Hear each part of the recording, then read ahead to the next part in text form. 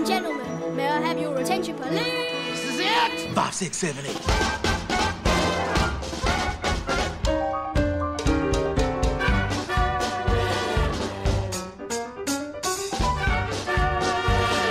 You've got talent. Let's see what we can do with it. You're gonna make me believe that you belong on that stage. Dancing on that show is my dream. Tommy, can you hear me?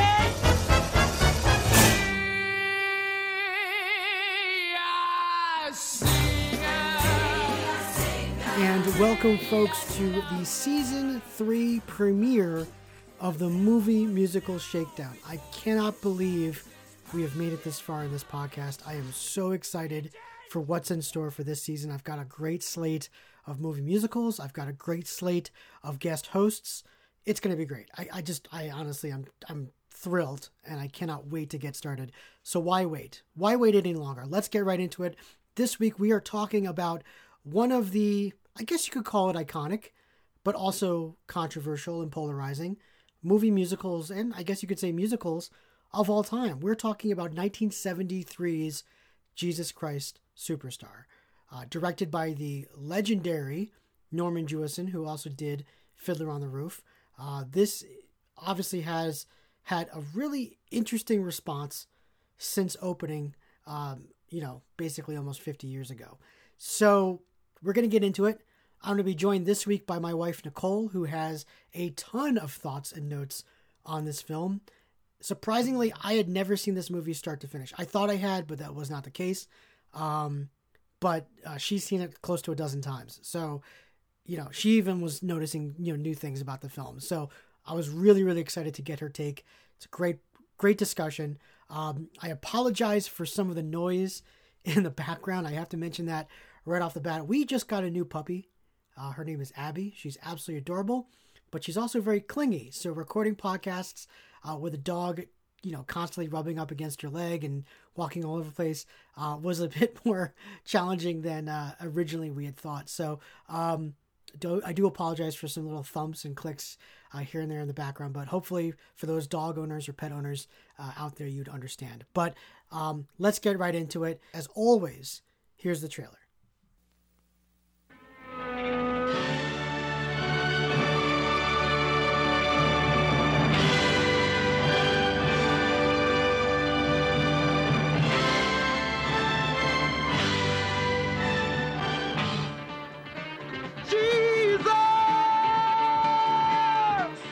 Started to believe the things they say of you. You really do believe this talk of God is true. Yet, if he said he loved me, I'd be lost, I'd be frightened. I couldn't cope, just couldn't cope.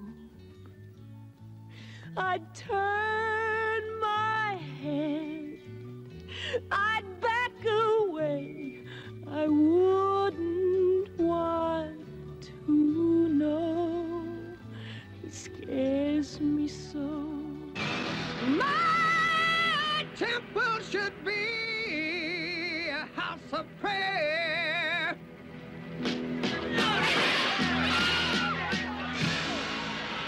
But you have made it a den of thieves.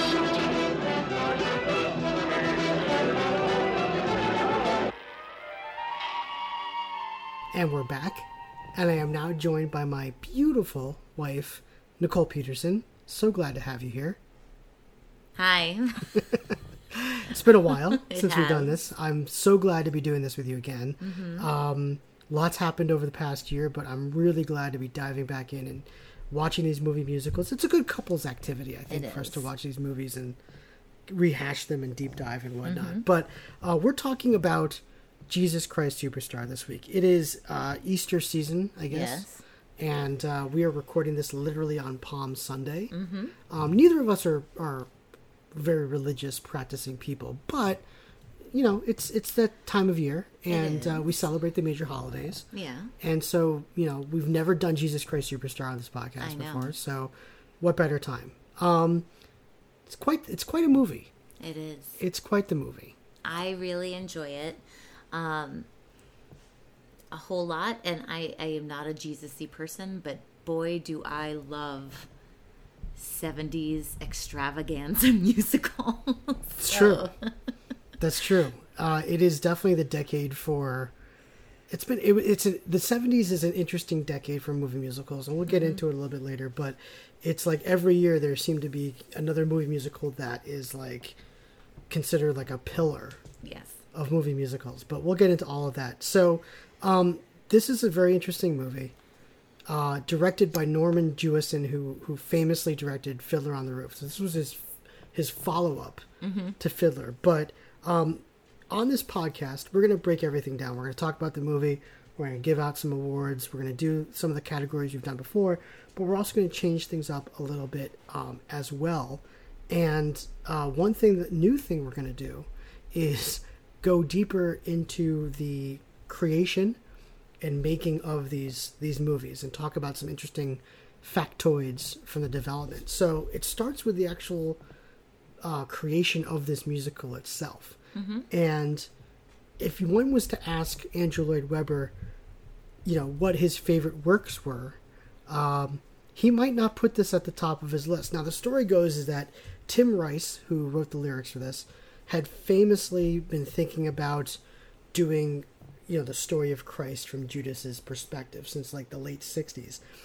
And when he finally approached Andrew Lloyd Webber about it, Webber said that this was the stupidest idea he had ever heard of. But Rice persisted, and they finally wrote the piece and finished it in 1970.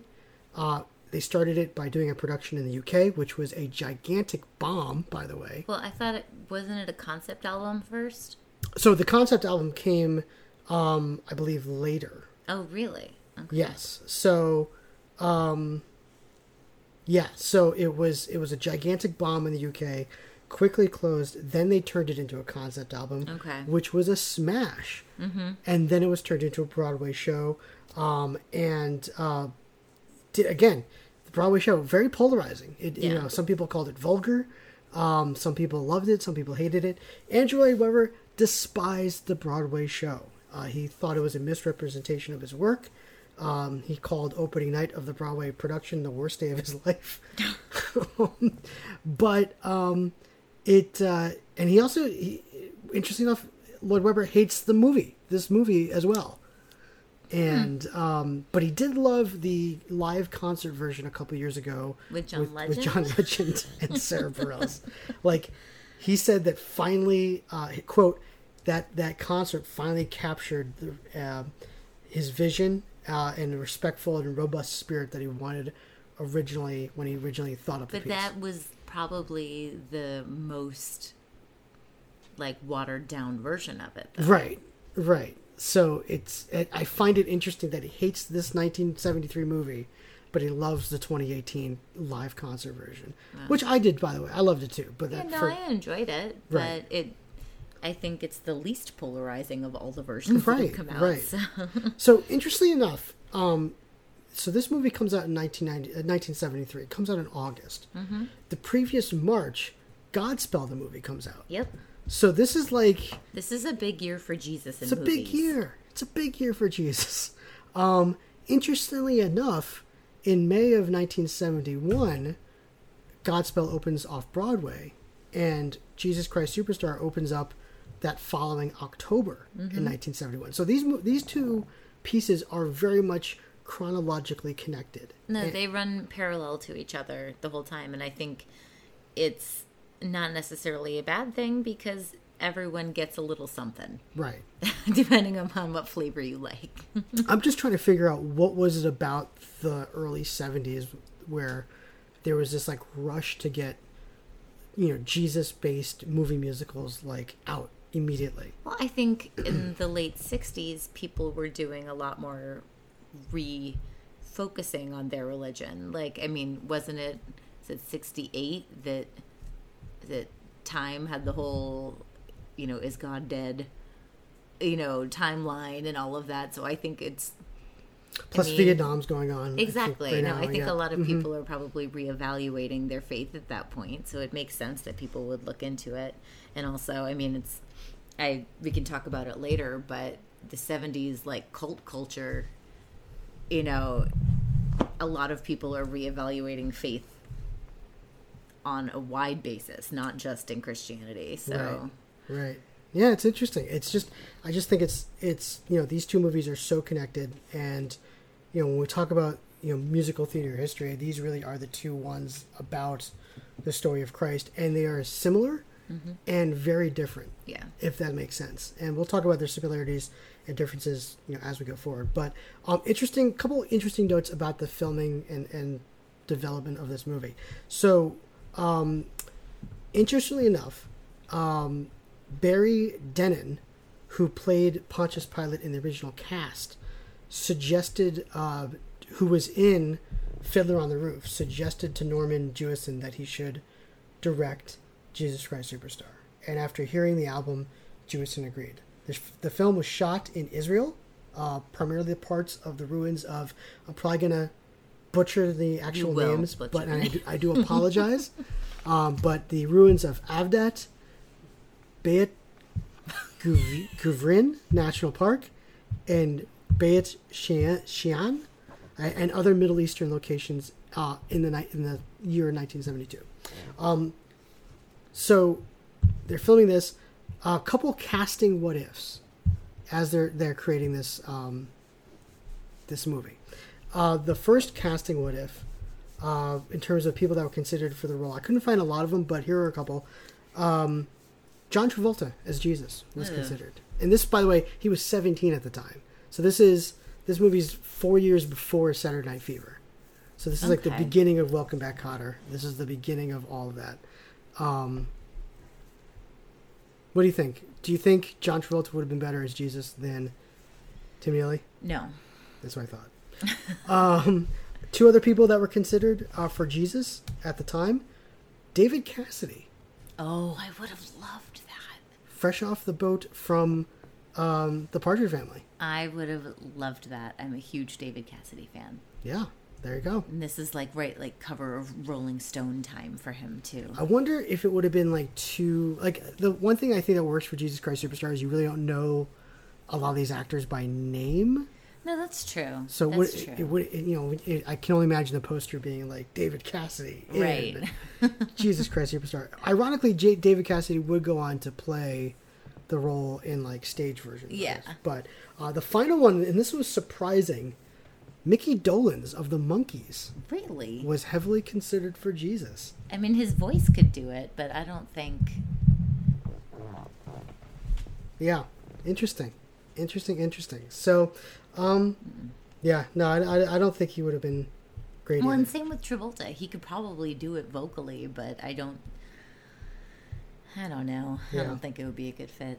Yeah, I don't think so either. Anyway, so the movie comes out in, like I said, in August of 1973. Grossed $24.5 million in the box office, which is considered at the time a smash. Mm-hmm. It's the highest grossing movie musical of the year. However, it does come out with some controversy, and it is considered a controversial movie. For instance, let me see here. I have this all written down. The Broadway show, it was condemned by some religious groups. Tim Rice was quoted as saying, "It happens that we don't see Christ as God, but simply as the right man for the right time at the right place." And some Christians considered such comments to be blasphemous. The character of Judas seems to be too sympathetic in the movie, and some of his criticisms of Jesus are considered offensive. Now, this is not what people feel about the movie now. This is what when it first came out. The musical's lack of allusion to the resurrection of Jesus has resulted in similar criticism of another movie musical, Godspell. So they both kind of had that same... but he does come back at the end. Exactly. But he doesn't. No, he doesn't actually. In Godspell, he does. In the movie musical, he doesn't, because they carry the cross off. They go around the corner No, not in Godspell. I meant in this movie, because you see... Well, you see a shepherd. You don't know if Right. it's Jesus. And he's Well- not, and the cross is empty at the end. So it's weird. It's ambiguous. At the same time, some Jewish people claim that it bolstered anti-Semitic belief, that Jews were responsible for Jesus' death. That's a huge... In every movie that seemed to have come Yes. out since, that's become a huge thing. Interestingly enough, the musical was banned in South Africa for being irreligious. Don't know what that word means, but irreligious. Not religious. Oh, not religious? Yes. Okay, there we go. And a 1972 production of the play was banned in Hungary for the distribution of religious propaganda. So, interestingly enough, so this came out with a lot of controversy, but what's interesting is that Norman Jewison showed the movie to the Pope, and the Pope loved it. So Pope John Paul VI loved the movie. Interesting enough. And 8 years before this movie came out, there was another movie that came out called The Greatest Story Ever Told, which is considered like a epic, like retelling of the story of Christ. No controversy with that movie whatsoever, because they played it straight. Right. So, anyway, so that's just some backstory about the movie itself. So, let's get into the movie itself. Yes. Let's start at the beginning. Yes. The synthesizer in the beginning sounds like a theremin, and it's really unsettling. So, Okay, what makes it so unsettling? well, one, it's really discordant, right? And you see lots of happy images of young people on a bus being friends with this really eerie sound behind it. So it's just, it's not my cup of tea. Gotcha. So, Gotcha. Well, let me ask you this. So at the beginning, you see all these people getting off the bus, and they're going to reenact the story of Christ. yeah. You see a similar scene in Godspell, where it's these people. What is it about this reenactment angle where we have to see these people? I thought reenacting? it was the idea of the Passion Play. Like, originally, this story was told by the people. You know, and celebrated. Like, the Passion Plays were a huge thing, even far back to, like, medieval times. So I thought it was just a reclamation of what the Passion Play really is. It's not this huge box office thing. It's the people telling a story that means a lot to them. That's true. That's true. And of course, the reenactment gets out of control later in the film with tanks showing up and Right. jet planes flying overhead. But it's an interesting angle And to I see also, it. I mean, I thought it kind of spoke to the idea that the hippie movement and all of that was about reclaiming these big ideas for young people and reclaiming these big questions for the youth and the community and all of that. So I don't see anything. That all made sense to me, I guess. If you hear rumbling in the background, our dog is recording with us Yes. right now. So, yeah, it's interesting. I mean, maybe that's where the controversy comes, where it's like you're watching kind of hippies do a reenactment rather than The Greatest Story Ever Told, which is a very conservative, by-the-book reenactment, which, you know, gets no controversy whatsoever because they're not really taking a statement. Well, or anything. and I think that's kind of where that battle line is, you know, in the 60s, older people didn't want to believe that all of these ideas were for the youth and all of that it was for them. So everyone has this claim over what this religious story, who it belongs to and who it's really for. Right, exactly. For me, I don't know, like rock operas, it's very hit or miss for me. But this was like one of the original rock operas. Right. So you got to give it a little bit of room. I will, but like, I don't know, like the score is all over the place with these things, and this is the decade where you start to see a lot of them. So you get this, you've got The Who's Tommy, you've got Pink Floyd's The Wall. So some of them are fantastic. But yeah, it's just like one of those things where it's like, yeah, you get this rock opera score that just makes, you know, changes really quickly, and it's not that conventional musical theater sound, and for some people that can be quite jarring. And So yeah, I mean, for me, the jury's still out of whether or not I actually enjoy listening to these things. But there are moments in this show that are just fantastic from the Well, that's what I wanted to ask you. So, and I don't know if you want to wait to talk about this, but you mentioned that one of the songs is like one of your favorite songs ever. Right. But I was listening to it thinking it's discordant. It doesn't flow well together. The meaning is important, but is the meaning why you like it? Or is the discord and changes and all of that why you like it? Right. Yeah, maybe. Well, no, you didn't answer my question. Oh. You weren't paying attention. I mean, I think it's a combination of all of those things. I don't know. It's weird. But, well, let's get it. What else you have? So I took notes in order of the show as we were watching it. I really like how Judas separates himself right away. It's the first thing he does is he leaves the group and he goes to an observer position immediately. And Carl Anderson, who plays Judas, is ridiculous in this movie, by the way. He's awesome. Yeah. I also thought it was really cool that the shots matched the music. So that a lot of their edits and cuts matched exactly what was happening with the score. And some points I think it worked really well. Some points it was too jarring and hard to watch, but it's fine. It's a beautifully shot film. It is. It really is.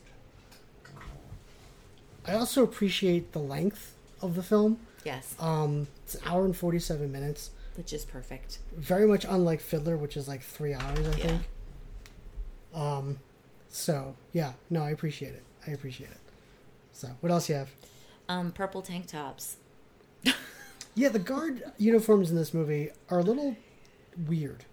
They are. Well, and I went and I looked up, like, a bunch of army uniforms from the early 70s, thinking, like, what could this look like? And the only thing I can think of is American soldiers in Vietnam hanging out in their tank tops and, like, it being a less straightforward uniform look. That's the only thing I could come up with because I looked at like Israeli army uniforms, all of that when we were watching it, and nothing looks like that. Right. The only and maybe purple because that's what Pilate's wearing. Maybe. Yeah. No, it's an interesting choice because you've got some costumes that look somewhat period. Then you've got others that obviously are far from it. I really enjoyed the ones that walked the line more. Like, I thought Jesus was just too on the nose, but I loved Judas and Mary because they could be sort of period. Right. But they also were 70s. They, like, blurred the line. And even the apostles, I thought what they were wearing was great because it really walked the line between this could fit, you know, a millennia ago and this could fit now. So yeah.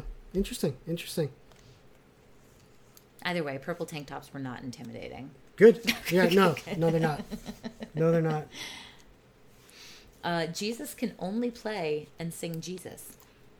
Has he done anything else? No. Watching him and listening, I just could not see him in any other musical. So, of that time... I mean, maybe Roger from Rent. Yeah. I mean, it's a very... Yeah, only doing like rock type of scores. But yeah, Ted Neely, he's been playing that role for 50 years. Like he was doing it up until like 2018. So there you go. But yeah, no, he's an interesting actor. You know, this is his defining role of his career and the one that he's kind of kept doing. I would also argue he's not the best to ever play the role either, but no, but I think, I mean, again, for it being 1973, his voice fits. Right. If this had debuted in any other era, I don't think it would have worked at all. Right. Interesting. What else you got? The dance style is just like the style of my college professor, Lejeune. I feel like I can feel her in this. It's very... very just 1970s college professor. Yeah, I love it. I thought the freeze frame when in Hosanna, when they say, Jesus, will you die for me? They freeze frame on his face for a second. And I thought for what could have been an awesome moment, it wasn't done really well. Like, that could have been really poignant had it just been for, like, a second shorter. I don't know. Right. Like, yeah. Or make it something bigger, like, towards the end of Gethsemane, when he's, you start seeing all those paintings and pictures of Christ on the crucifix. Mm-hmm. Like, do something like that. Yes. Not just a freeze frame for a split second. Yeah. Yeah, I agree. Yeah, I love the choreography. I love the choreography for that. Choreographer, Robert Iscove, excuse me. Interesting career, interesting story working on this film. Actually had a terrible accident while filming the final number of Jesus Christ Superstar in the amphitheater. He apparently tripped and fell backwards and fell down, I probably down the steps of that amphitheater and broke several bones. So not good, but he did go on to have a very interesting career. He's also the director of the 90s film classic She's All That. Love that movie. And then I guess you could say, iconic bomb that is From Justin to Kelly, which we will probably have to do in this podcast at some point. Well, just so you know, high school, Nicole did go to an empty theater to see that with just one other person, and we danced in the aisles. So, it was still a fun movie to watch. Oh, there you go. There you go. So thank you, Robert Iscove. There you go. But yeah, jazz runs, stag leaps, a ball change with a layout, all good stuff. I enjoy it. Nice. All right, so we've talked about this a little bit before. I am not a very religious person. Nope. And I was brought up with the basics. But outside of the basics, I don't know a whole lot. If you didn't know the general story of the Bible and Jesus, would this movie make any sense to you? I think it would. Because I was thinking, like, the Jerusalem market destruction, like, all of that, like, all of a sudden you're in, like, the way the scenes are linked together. I feel like if you don't know what's going on and didn't already have the basic line of the story, it would... I think this movie is a little more trippy than a Godspell, perhaps. So I think if you're someone who doesn't know what Christianity is, has never heard of the story of Christ, you probably would... It probably would make more sense by watching Godspell than Jesus Christ Superstar. Because I think Jesus Christ Superstar, there are moments where they they go deep. Like, there's some deep cuts in the Bible, in the biblical story here. While Godspell concentrates more on the lessons, so to speak. So... Well, because I was even just thinking of, like, our son today. We were watching Legend, and I was like, oh, and it's that guy that looks like the devil. And he goes, who's the devil? And I was like, obviously we're doing a good job teaching lessons. Right. But if you don't know those basic things, I feel like this would be pretty hard to follow. I don't know. I agree. Yeah, no, I think if you didn't have any concept of what Christianity is, this might be a confusing movie for you, so to speak. So in the scene where Jesus is healing, why the choice of, like, zombies? What was the director trying to say? Is it the same in the stage production? Is it the same in all the other I don't know. Couldn't tell you. I thought that was... Again, a lot of the choices in this movie make me question who Jesus is. Mm-hmm. And... Is this his perception of what's happening? Is this Judas's perception of the people around him? Because we don't see Judas in that moment. We just see Jesus. Right. It's interesting. I mean, this is a weird time of year when it comes to religious imagery on film, because you get a lot of different interpretations in this movie, and then months later, The Exorcist comes out. I know. And so... like 73, 72, like right around this time, it's just such a weird year for interpretation of Christianity on film and religious icons and things like that. So yeah, I think you see a lot of these directors, like the William Friedkins, like the Norman Jewisons, taking chances with religion in a way. Well, and that's this viewing, and I don't know why, if it's the time of year that we're seeing this, if it's after the year that we've all had, but I feel like this viewing left me with more questions than any of the other previous viewings and any of the other previous versions of this that we've seen. And I've seen this movie a dozen times. You've seen this, the 1973, a dozen times? Yeah, Really? I told you I love the dancing, and I love 70s extravaganza. That's true.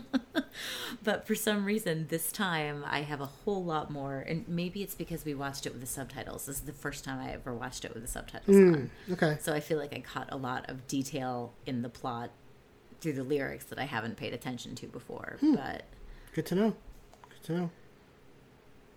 yeah. Has Jesus ever been played by a person of color? Yes. Off the top of my head, well, John Legend in the John Legend in yes. there, but in terms of the stage productions, yes.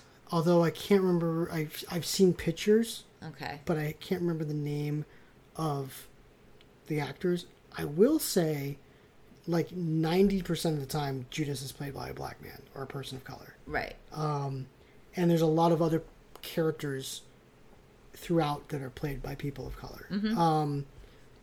I will say the overwhelming majority of the time, Jesus is played by a white guy. You know, you get Tim Neely, you've got Tim Minchin, you've got all these other people that have played it in the past. So I think there's something there.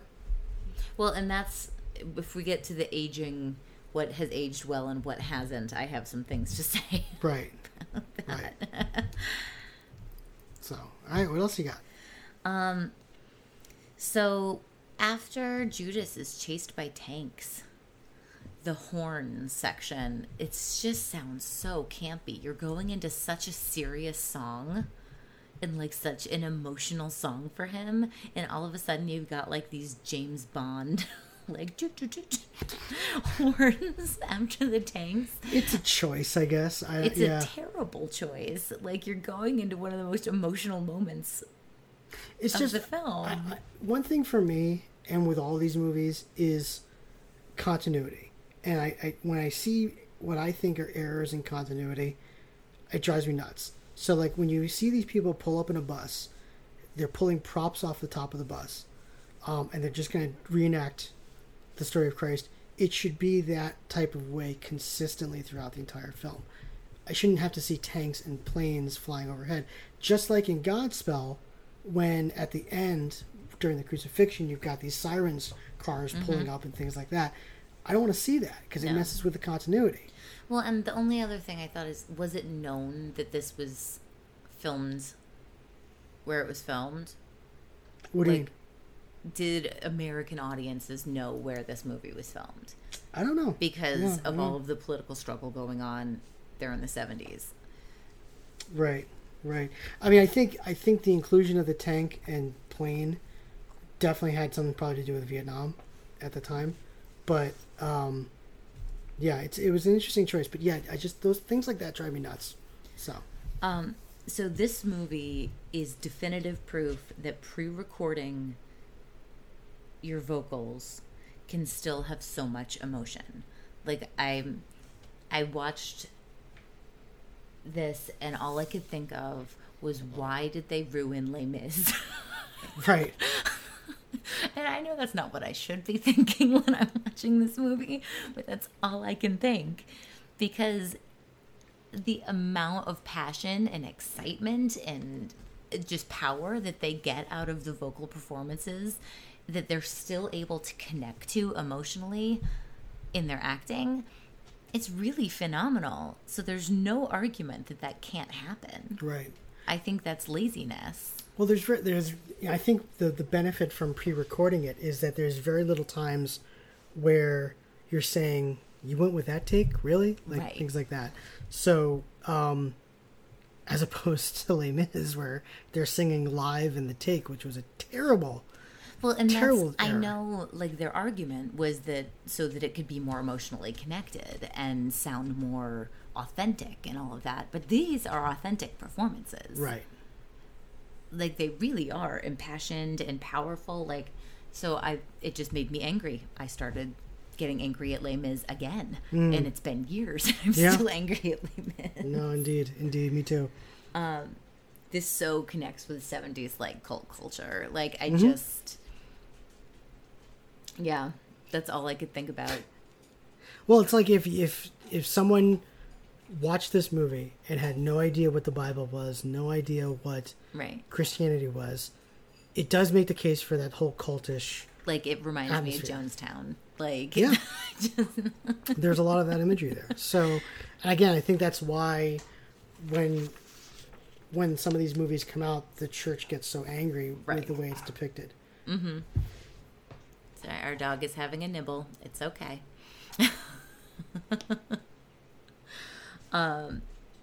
So, you mentioned before the crucifixion pictures.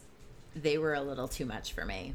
They were really powerful. I think they were used well, but they was a little much. Yeah, for me it was a choice.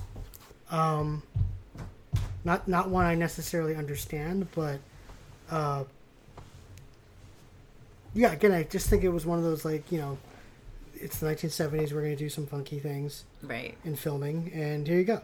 So at the end, what's the difference between the purple guards and the black guards? And the black guards have pitchforks. Probably just ranking within the... So, because I was thinking purple guards equals Pilate, black guards equals Caiaphas. Sure. But I don't know. Go with that. I don't know. I'm just thinking of, like, the color theory of the costumes and that kind of stuff. Honestly, I'm glad you're thinking about this. I haven't the slightest, so I'm going to say yes to all of what you just said. Yeah, and I think, like, they were very straightforward with their color theory. Like, Mary and Judas start in red. Mm-hmm. They both end up in white at the end. Caiaphas and his buddies are all wearing black the whole time. I mean, purple equals royalty. Yeah. And we see the leaders wearing purple. Like, that all makes sense. Totally. What else you got? So this is the first time, and again, I think it's because we had the subtitles on, but the creepy choir voices that were quiet in the background, it really, I didn't like it because it irks me. Like, it not irks me in a annoying way. It gives me the creeps a little. But especially when Judas kills himself, the so long Judas. Ooh. Yeah. Like, I had never heard that before when we hadn't listened to it with the subtitles on. That really stood out to me. It's very interesting. I don't know how I felt about, like, the blood on Pilate's hands. Like, that was a little on the nose. Mm-hmm. And then he, like, when he says, "I wash my hands of you," who literally washes his hands of him. I mean, I don't know. Maybe it was for, you know, that first time listening audience who's not going to understand the lyrics right off. Right. But yeah, I mean, when you look at Norman Jewison's other works that he's done, yeah, it's like he tries. There's moments where it's like he like you said, on the nose, like very much like, this is what you should look at. This is a symbolic moment. Things like that. So I think it works sometimes. Other times I think he fails in that regard. But yeah, I can see your point. I love the dancing, Jesus Christ Superstar. Love the energy. I hate the flesh-toned bikinis that some of the dancers are wearing because it's so distracting. You're like, are there naked dancers behind? Like, it's so distracting. And there's a terrible costume choice. But otherwise, I love everything about that scene. I don't love the strings, though, after the crucifixion. Like, it's such, again, another transition moment. So they go from like this really discordant, strong, eerie music. Oh, okay. And then all of a sudden it's these beautiful strings from Mary's song again. Right. Well, because they're leaving. They're getting back on the bus. So the crucifixion happens. Mm-hmm. And then, like, again, this is a continuity thing that drives me freaking crazy. So you get this whole thing with the crucifixion. Then they all walk away. You transition to music. And then you see them back in their normal clothes. The actors, quote unquote, because the reenactment is over. Mm-hmm. They all get back on the bus and they're looking at the cross because they've left the guy who plays Jesus behind. Right. And then the last shot is that, you know, he's gone. You know, he's vanished off the cross and blah, blah, blah. So very interpretive at that point. Right. But again, these things drive me nuts about the continuity of these reenactment situations. Well, I just wish there had been one more step in between with the music. Right. To either let a little denouement from the really intense stuff before the strings, or had done something a little bit more organic, right? I mean, I think this is a 70s, 80s. This is like a 70s editing thing. Because you see this a lot in 1970s movies, like Godfather, French Connection, where it's like, it's these quick edits that happen at the blink of an eye, and you get these, you know, different tonal changes in a film. So I think this is an example of that. And that's just it. Visually, it didn't bother me, but the auditory change was way too much for me. Right. I hear you. I mean, that's literally my 7 pages of notes, aside from our little categories. I don't know if you had anything about plot you wanted to say. No, I mean, this is, I think, why I like doing these podcasts with you, because I can count on you to take notes throughout, and I can just kind of react to them. So I think this is what we're going to do going forward. I'm going to call this section Nicole's Notes. Well, let's get into it. Let's get into some of the categories. So what's aged well about this movie? So what's aged well is, and what's aged the worst is the same thing. Oh, okay. What is it? The representation. Mm-hmm. So what's aged well is that they're people of so many different colors and from so many different, like, even when they're singing, some people have accents, some people are American, some people are British, some people are obviously, you said Israel is where it was filmed, like, they all sound and look different. That's awesome. The 2 things that I thought aged badly is I didn't see anyone who wasn't terribly wafy thin, with the exception of the joke, which is Herod. Mm-hmm. So where are people who are different shapes? I guess that was missing for me. Mm-hmm. And this is the 70s too, where you get a weird mix of, you know, and this is like the height of Fosse time on Broadway. Well, it's also the height of dancers, you know, taking speed to keep working and, you know, things like that. So I understand that, but that was the one thing that surprised me a little bit, is that this movie was so giving with its casting. Why did it stop there? Right. And also what aged badly, I think all right, so in the moment, Judas being a black man, not necessarily a bad thing because it's a leading role. He's dynamic and fabulous in it, but Judas is the bad guy. Mm-hmm. So to have him be the cornerstone of bad guys, the ultimate bad guy, even though he's sympathetic and has a lot more audience empathy behind him, I still don't know if you want to have a black guy being the star Judas. Like, that's not a great message to keep. An Asian woman being the prostitute, not the best message to send. And the white guy being the savior. Well, I think this is, again, when you think about like 1970s casting trends, you saw a lot of this in other movie musicals. You saw a lot of it in other musicals. Yeah, well, and again, like when you think of, okay, the three lead roles, you have 3 different races. One of them is a woman. Like, I think in theory, it's a great way to balance it out, but not when you look at the actual way they were cast. Well, I mean, I compare it to a musical that came out exactly the same time. You think about Pippin, and Pippin is, you've got the lead player, which is traditionally like if you're going to cast a black person in a principal role in Pippin, 9 times out of 10 it's going to be the leading player, right? Who then becomes a villain later right. on in the show. Pippin is always played by a young white male. I've never seen that role not played by a young white male. Right. Frustrada, typically played by a woman of color. The villain. Right. Catherine, always played by a white woman. Right. So yeah, you see a lot of these things, these trends in musicals, in that musical industry, where it's like, look, we're giving people of color a lead role, but they're also playing the antagonist. Right. Or they're playing supporting players that with negative connotations. Right. So I think there's something there. And as we go forward in this podcast and we start looking at more 1970s musicals, I'm actually going to pay attention to that, because I think that's an interesting casting trend that we're seeing, which has a ripple effect into the way things happen in the 80s, 90s, and 2000s. Right. And I wonder, too, we're going to talk about your favorite person, Ben Vereen. So he played Judas. Original Broadway cast. He was the leading player. Yep. He also played a dual positive negative role in All That Jazz. Yep. If you look at his play.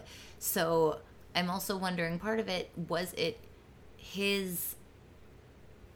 are we typecasting for Ben Vereen in some of these roles too, because he originated them? Probably. I mean, his voice very much suited this show, so I can see why they would cast him as Judas in the original Broadway production, which he shared with Carl Anderson, by the way. Right. They would flip-flop between the two of them.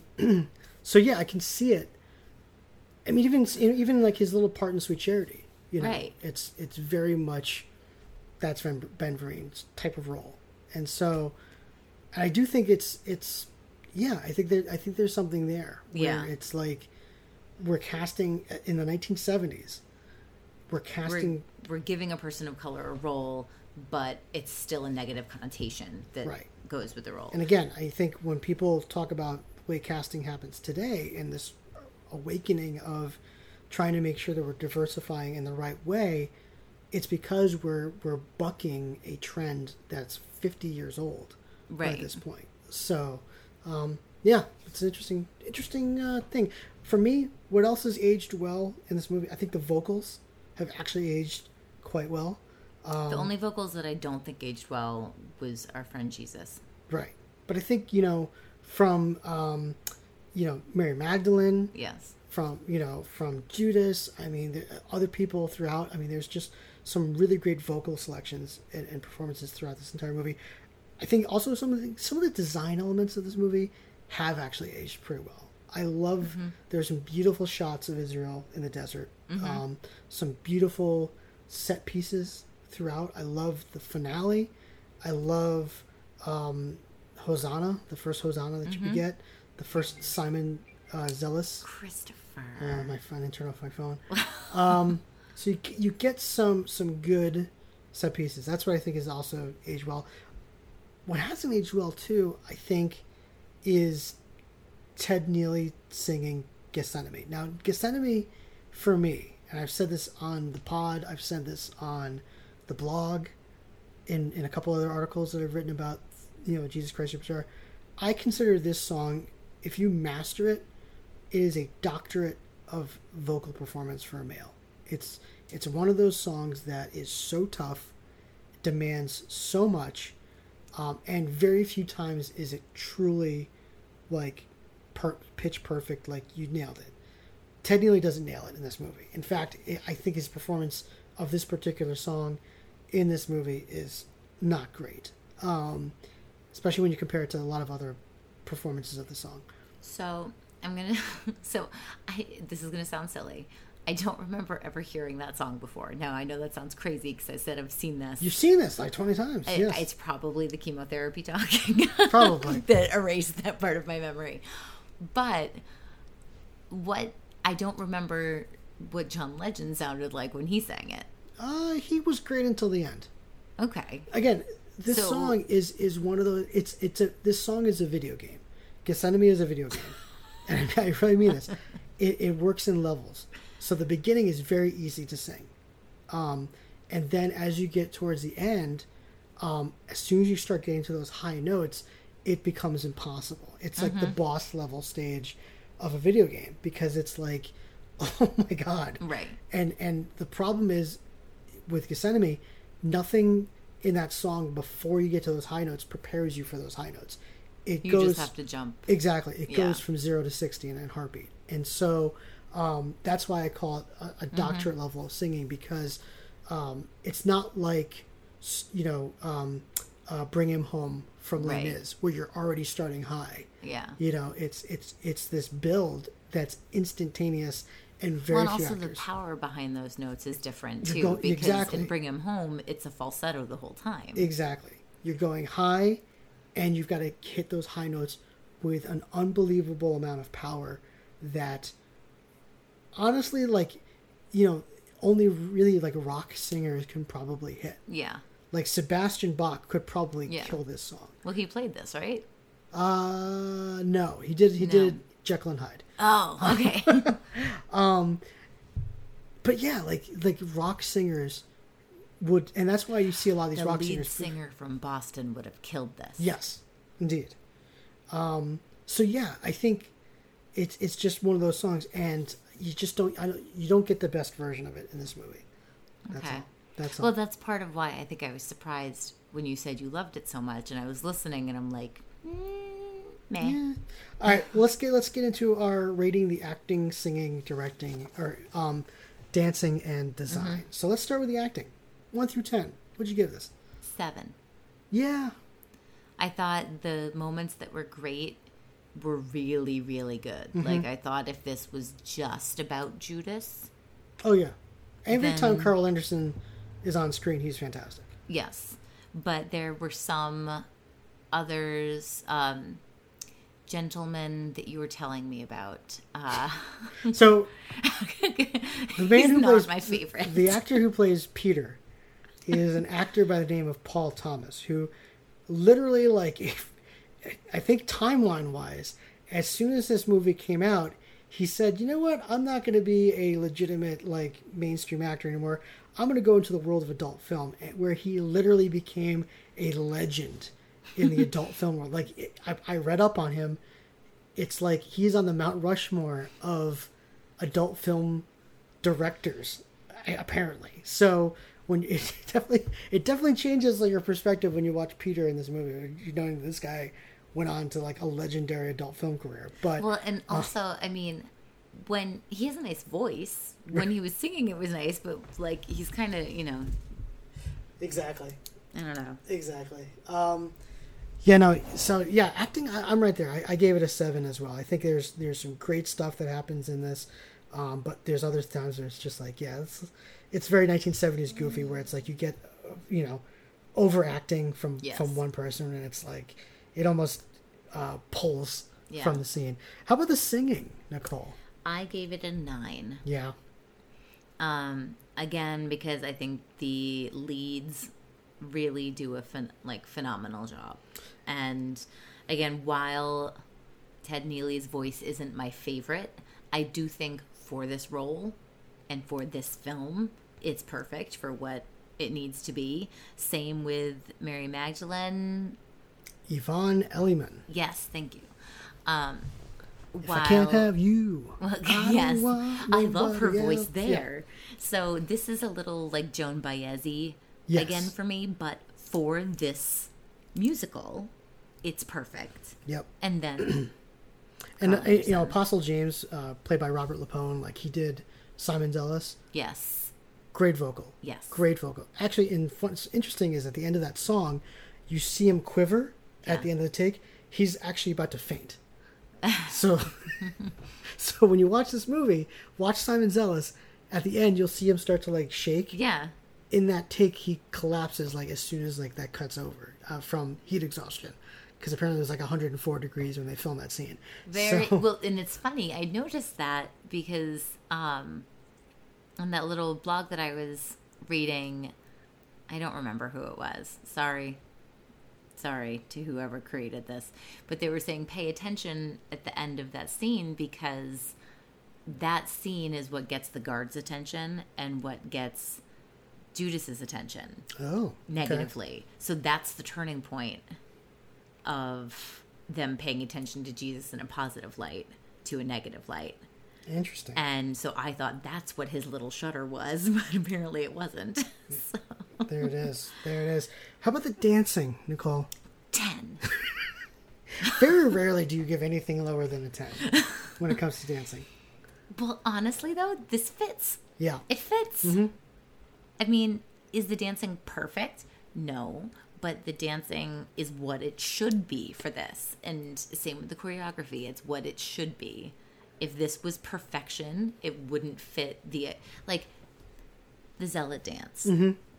It is filled with crazy high energy. Are all the feet pointed? No. Is it perfect? No. But the impact is there and the intention is there. And I think that is what stands out. And same with Jesus Christ Superstar. It's not perfect, but it's celebratory and it works. It works. Yeah, I'm right there with you. I gave it a 9. Of course you did. Design. 7. I gave it a 10. What? I actually gave the design of this movie a 10. And I felt weird about it because as much as I hate the continuity, like, mistakes in here and there and, like, some of the choices, I can't help but say, like, this is a beautiful film to look at. It is. And some of the set pieces are beautiful. Mm-hmm. Costuming, for the most part, works. I also like the look of a lot of these characters. I like the way they look. Even though I think, again, like, what I really liked about Godspell, and I bring it back to Godspell, because I liked the gender makeup of that cast, where you have males and females playing the role of the apostles. Mm-hmm. You didn't get any of that in Jesus Christ Superstar. No. You get the males are playing the male roles, the women or woman was the one female part in the movie, but I still think it works. Like, from a design standpoint, it works. So, yeah. So I gave it a 7. Oh, okay. Because I thought the things that they got right were so right. Mm-hmm. Again, the way that it was shot, the impact that the good editing moments had, the right costume choices. Again, I think the way that they dressed Judas, the way that they dressed Caiaphas, and I think they did a really amazing job with that stuff. But I feel like the moments that weren't good really weren't good. Again, purple tank top. Right. That's a good point. All right, final couple questions. Here we go. Let's get into our awards, our prestigious awards. Yes. So our Barbara Award for the best singer in the movie. Yes. Who are you giving it to? Judas. Me too. Carl Anderson. You got it. Rest in peace. Died in 2004 from leukemia, sadly, but and had a good career. He did a lot of things. He was in The Color Purple. He did some other great stuff. Didn't have the career I think he should have. Yeah. But incredible performance. Incredible. Worst singer. Our Russell Crowe Award. Who's it going to go to? So I don't remember the character's name, but Caiaphas's second banana. Anas. His second banana. And I know the music was written that way. Sure. I understand it was supposed to not sound... So it wasn't supposed to be a positive listening experience. Right. So the actor's name is Kurt Yagian. I can't even pronounce it. Yagian. He makes an interesting choice. He sings it in a falsetto that is not good. So... Well, but every time I've heard... This Jesus must die. Well, every time I've heard that role, though, it's been done in a falsetto. Right. But it usually sounds good. Okay. But my boy Kurt here does not have a smooth falsetto, so to speak. So... Well, and that's why I couldn't... Again, memory problems on my part, but I couldn't remember if it was supposed to be that staccato or if that was a choice on his part. I honestly can't, I don't know. But the thing is, like, there's other people like that have like individual lines later on the show where it's like one guy's just like, when they're asking Jesus questions like, you know, did you know that you could do this, blah blah, he just like, I don't know the exact line, but he's like, did you know you could turn it on? And it's like the way his voice, he's not even trying to sing. Right. He's just talking. And so even Josh Mostel has moments in his King Herod song where he's not even bothering trying to sing the song. He's just talking. Yeah. Which I think works for that character. Mm-hmm.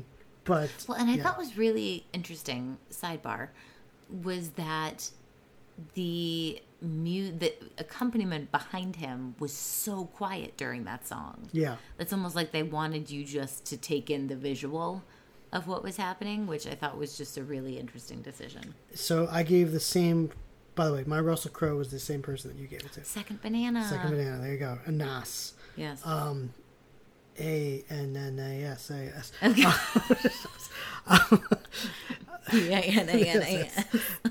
How about your Bumlet Award? Now, for those of you who are just listening to this podcast for the first time, Bumlet is a character from the live-action movie of the 1990s, Newsies. 1992. 1992, exactly, on the dot. And he is the guy, the newsie, who is spinning on the fan at the end of the King of New York number. And the reason I named this award after him, because sadly the actor who played him has passed away, so it's kind of a tribute. But number two, the award is given to a background, extra, featured dancer, whatever it may be, person that literally steals your focus in a particular scene. Mm-hmm. So who is your Bumlet Award for Jesus Christ Superstar? The whippersnapper. The guy... Wait. You're calling the guy charged with flogging Jesus.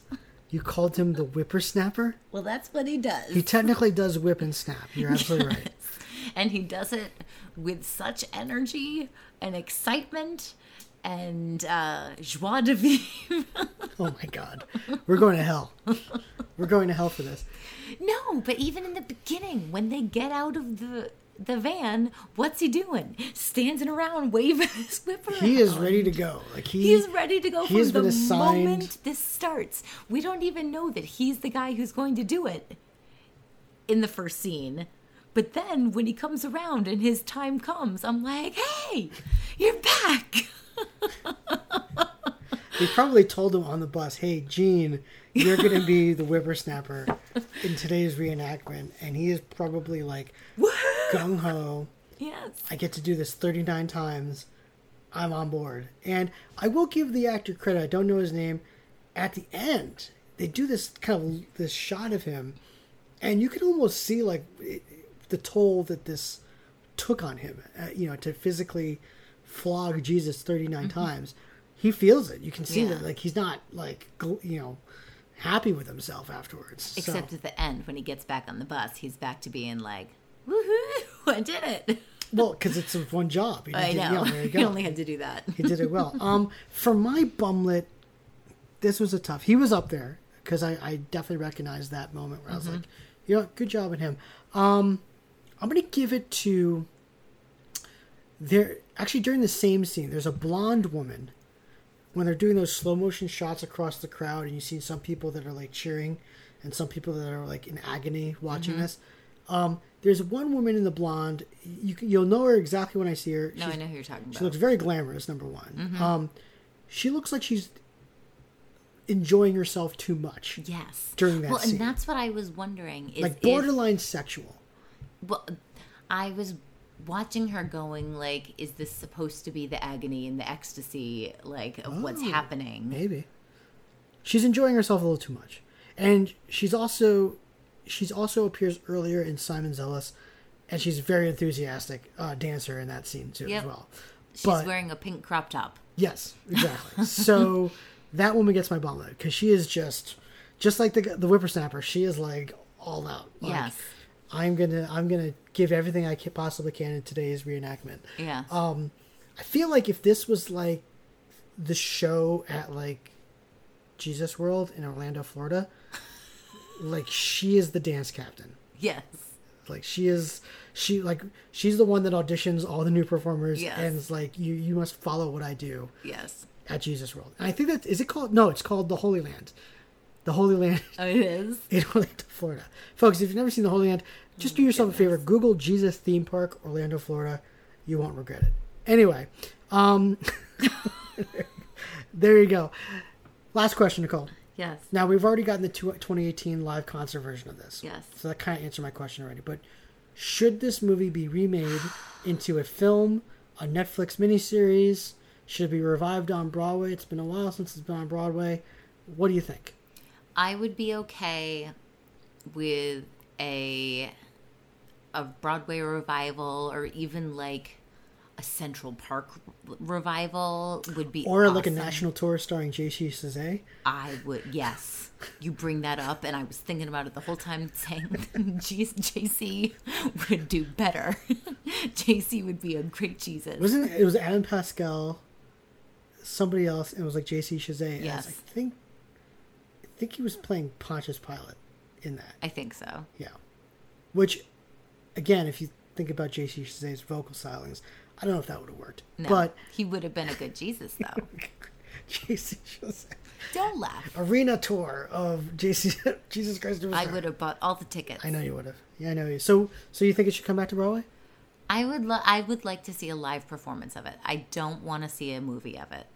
Good point. Because I think one moody interpretation is enough for this. Yeah. Because people are only going to want to make it darker and more in your feelings and all of that. And I think I'd rather just enjoy the music and enjoy a performance of it. And I think there are a lot of different creative ways that you can do that. Yeah. Again, I would love to see an open air festival version of this or something. Actually akin to how they filmed it here. There you go. That would be fantastic. I'm with you. Religious musicals on Broadway tend not to work nowadays. They've tried. Mm-hmm. So we had an excellent Godspell revival. Yes. Almost 10 years ago. Phenomenal. Oh, is it that long already? Yeah. It's been a while.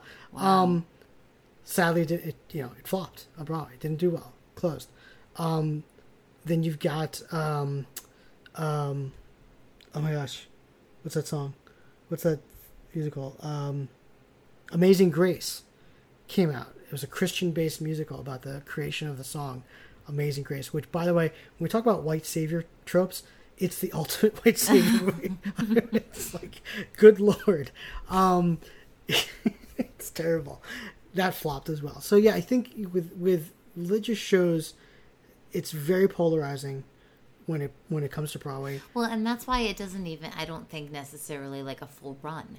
Why don't you say we're doing like a 6-week engagement? Exactly. Yeah, it's a good point. It's a good point. And just make it an experience. And I think people who want to go experience the show would do that instead of going just to, cause a fuss. I agree. So, folks, you can listen to this podcast and all of our podcasts on the Onstage Blog Podcast Network at onstageblog.com. Also, we are on Spotify, Apple Podcasts, Google Podcasts, basically anywhere that you can absorb podcasts. And lately, you folks have been amazing with our previous episodes. I mean, I checked last month, we had 700 downloads, which is insane. That never happened before. Apparently, our hiatus, we've gotten pretty big. I'm gonna dust off my shoulder there a little bit. So we're going to get back into these. We're going to try to do these every single week. I'm also going to basically try to announce what movies we're going to be doing a couple days in advance. This way, if you want to watch them to prepare for this podcast, you absolutely can, to know exactly what we're talking about. But Nicole, thank you so much. I appreciate it. And folks, we'll see you right here next week on the Movie Musical Shakedown.